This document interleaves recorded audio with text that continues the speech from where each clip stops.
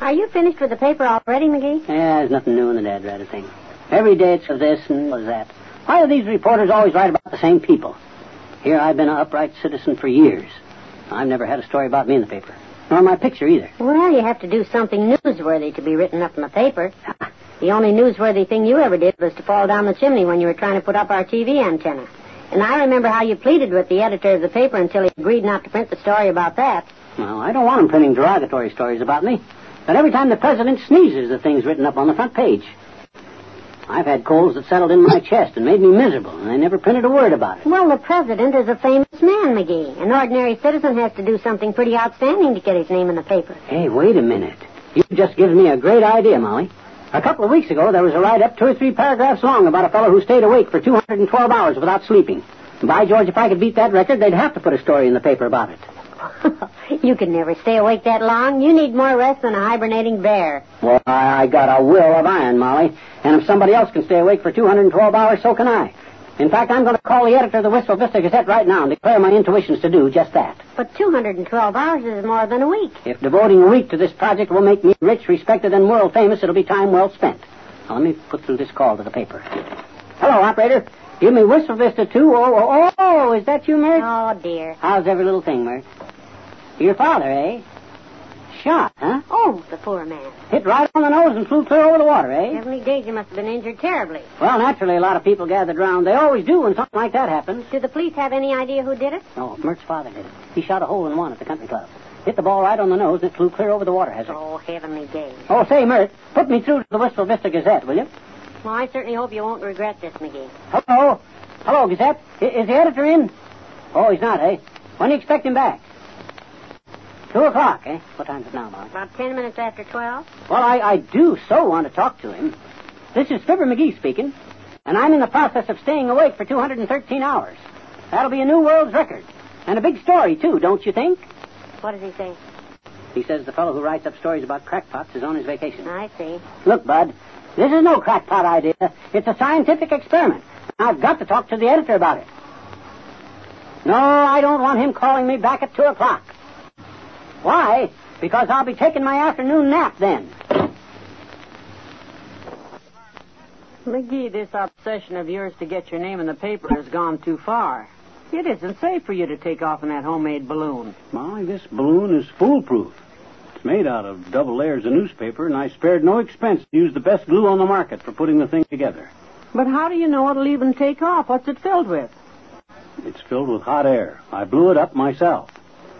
And believe me, kiddo, when I go soaring up to a new world's altitude record, my picture will be plastered all over. Well, just so the balloon doesn't explode and you wind up being plastered all over. Well, for your information, I read all about that Air Force fellow who set the current record, and I got more knowledge of ballooneering in my little finger than he's got in his whole hand.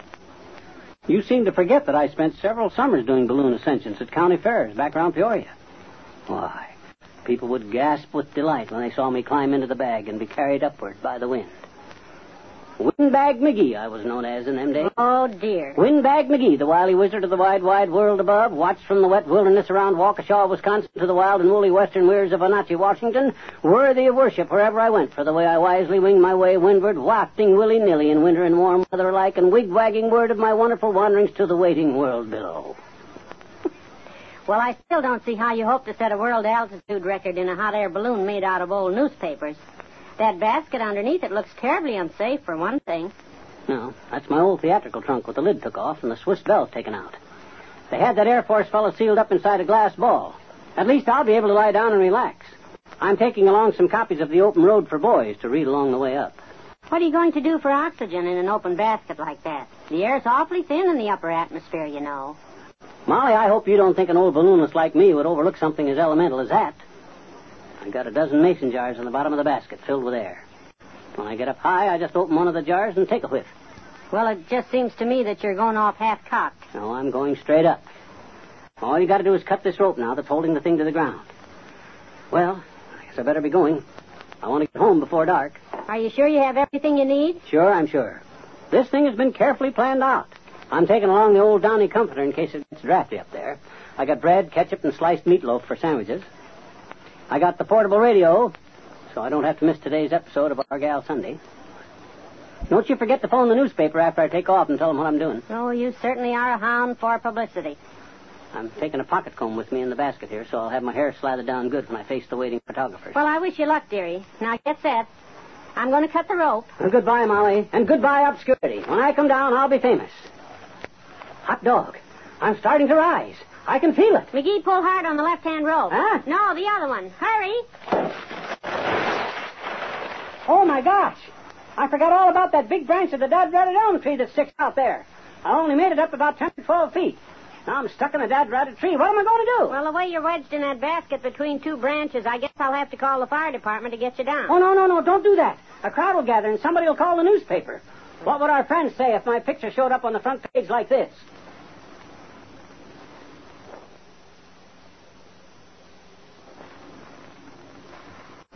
Well, now, let me see. It's getting pretty late in the year for flagpole sitting. Guess maybe I could push Molly across the country in a wheelbarrow. That might do the trick. Hi, mister. Oh, hi there, Teeny. Hey, you're making your social calls kind of early today, aren't you? Well, I saw you pacing up and down here in the living room, and I thought maybe you'd carry me piggyback while you were doing it. I'm sorry, Teeny, but I can't be sashaying around with you on my shoulders when I'm deep in thought like this. I'm trying to figure out a way to get a story about me in the newspaper. I said I'm trying to figure out a way to get a story about me in the newspaper. That's what you said, and then I said, Well, I don't want to go around that again, Teeny, so let me explain it to you. To begin with, I'm not as young as I used to be. My daddy says you're older than Sam Hill, and Sam's in the 6th grade this year. Well, you're old. Well, never mind about Sam. The point I'm giving rise to is that in my whole life, I've never had a story about me in the newspaper. Nor a picture either, for that matter. I'm trying to figure out something I can do that'll be newsworthy. Do you mean something that they'll put a story about you in the paper for, and I can buy 5 copies of, and all my little friends show to, and say I know Mr. McGee and he's a personal friend of mine about? Well, I'm not too sure that I made sense out of that pile of prepositions you just let fly with, but that's the general idea. My daddy had his picture in the paper once. Oh? When they made him Secretary of the Chamber of Commerce. Oh, he did, huh? I say he did, huh? Who did? Your daddy. Did what? Got his picture in the paper. He's not in any trouble, is he? No. He was elected Secretary of the Chamber of Commerce. That's impossible. My daddy already holds the job. Look, Teeny, carrying on a conversation with you is like taking a ride on one of the blades of a windmill. Now, you better run along and let me figure out some way of getting my name in the paper by myself. Say, I bet you if you played the lead in an amateur theatrical production, they'd put your picture in the paper and have a story about you, too. Well, now, I know you're trying to help, Teeny, but that'd never work. It's not newsworthy enough. Go on, now run along now and let me think, will you, huh? Okay, mister. I ought to go anyway. I'm late. Late for what? Well, I'm supposed to be at the newspaper office at 11. Oh? I'm going to play the lead in an amateur theatrical production in our kindergarten. And they want to take my picture and run a story in the paper about me. So long, mister.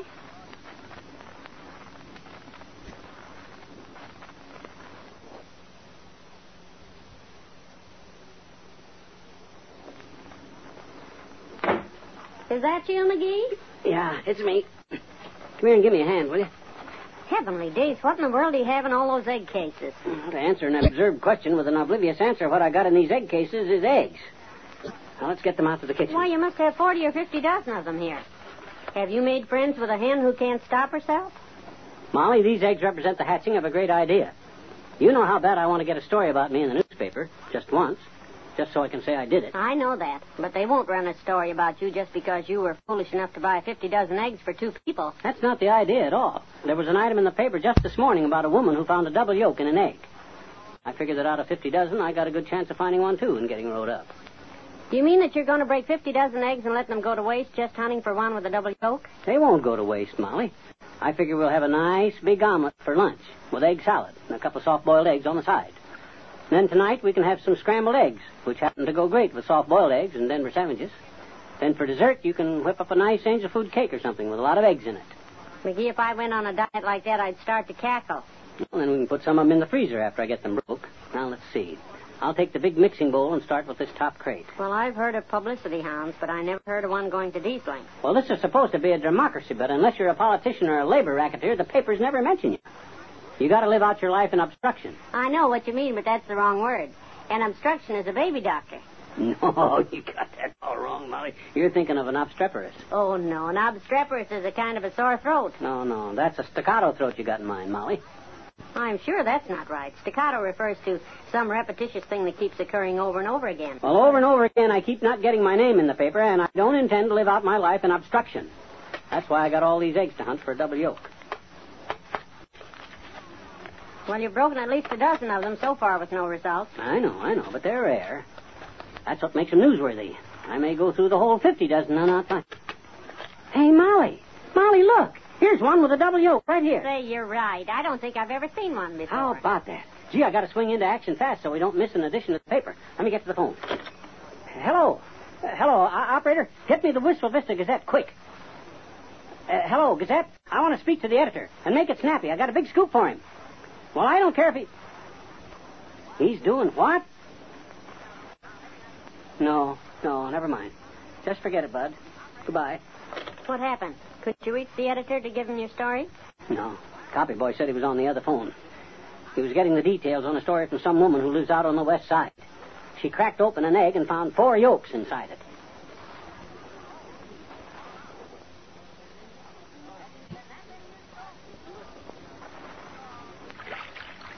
If this isn't the silliest thing, coming clear to Chicago just to get your name in the paper. Dad Rat, Molly, don't roll the boat so fast. I can't keep up with you. I'm fighting against the undertug here. Well, I'm cold, McGee, and if we have to do this silly thing, I want to get it over with. We'll see how silly a thing it is when I get rich and famous for being the first man to swim across Lake Michigan. My life's ambition is to get my name in the paper just once, and this is a surefire way to do it. I can see the headlines in my mind's eye right now. McGee swims across lake from Chicago to the Michigan shore. Well, you certainly haven't gotten any publicity so far, because nobody in his right mind goes swimming in Lake Michigan at this time of the year. And I still say we'll see who's in his right or wrong mind when I get over to the Michigan side. Nobody's ever swum across this lake before. Well, I don't know if what you're doing could really be classified as swimming, dearie. You're just hanging onto that inflated rubber horse and kicking your feet. Well, that's to conserve my energy, Molly. This is a 30-mile swim. Salmons don't even go up that far up the river to spoon. Well, you're doing better than I expected. We've been out of sight of land for almost 3 hours now. Yeah. I figure I'm better than halfway there. Gee, just think. A little bit longer and I'll be internationally famous. And then the dough will start rolling in. Oh, I can see it now. Fibber McGee, famous distance swimmer, says, I smoke El Grado cigars because they're kind to my throat. Or Fibber McGee, famous distance swimmer, says, I wouldn't be caught dead without a can of Bronson's early June peas. McGee, look, isn't that land up ahead? Golly, you're right, Molly. Success is now within reach of my well-manicured hands. Roll faster, Molly. I'm going to speed up so that I can get there in time for the story to be flashed to the world in the late afternoon papers.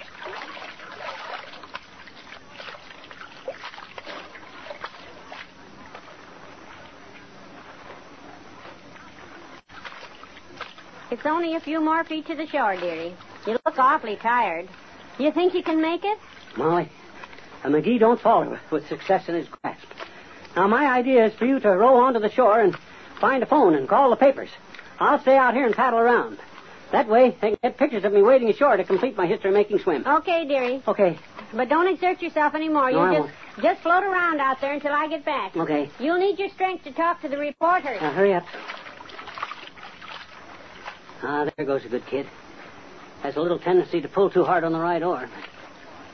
I suppose none of us is perfect. Oh, McGee, something terrible's happened. If you can't find a public phone, just go to any house, Molly. Tell them it's an emergency. You got the story of the year to phone in. I'm afraid our story of the year has just developed into the joke of the century.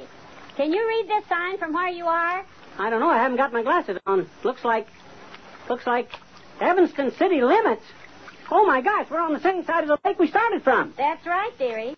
You swam around in a complete circle and came back again. Do you still want me to call the papers? Oh, no, don't do that. You know how them smart aleck reporters are when they get hold of a thing like this. They write it up to make it sound like you don't know what you're doing.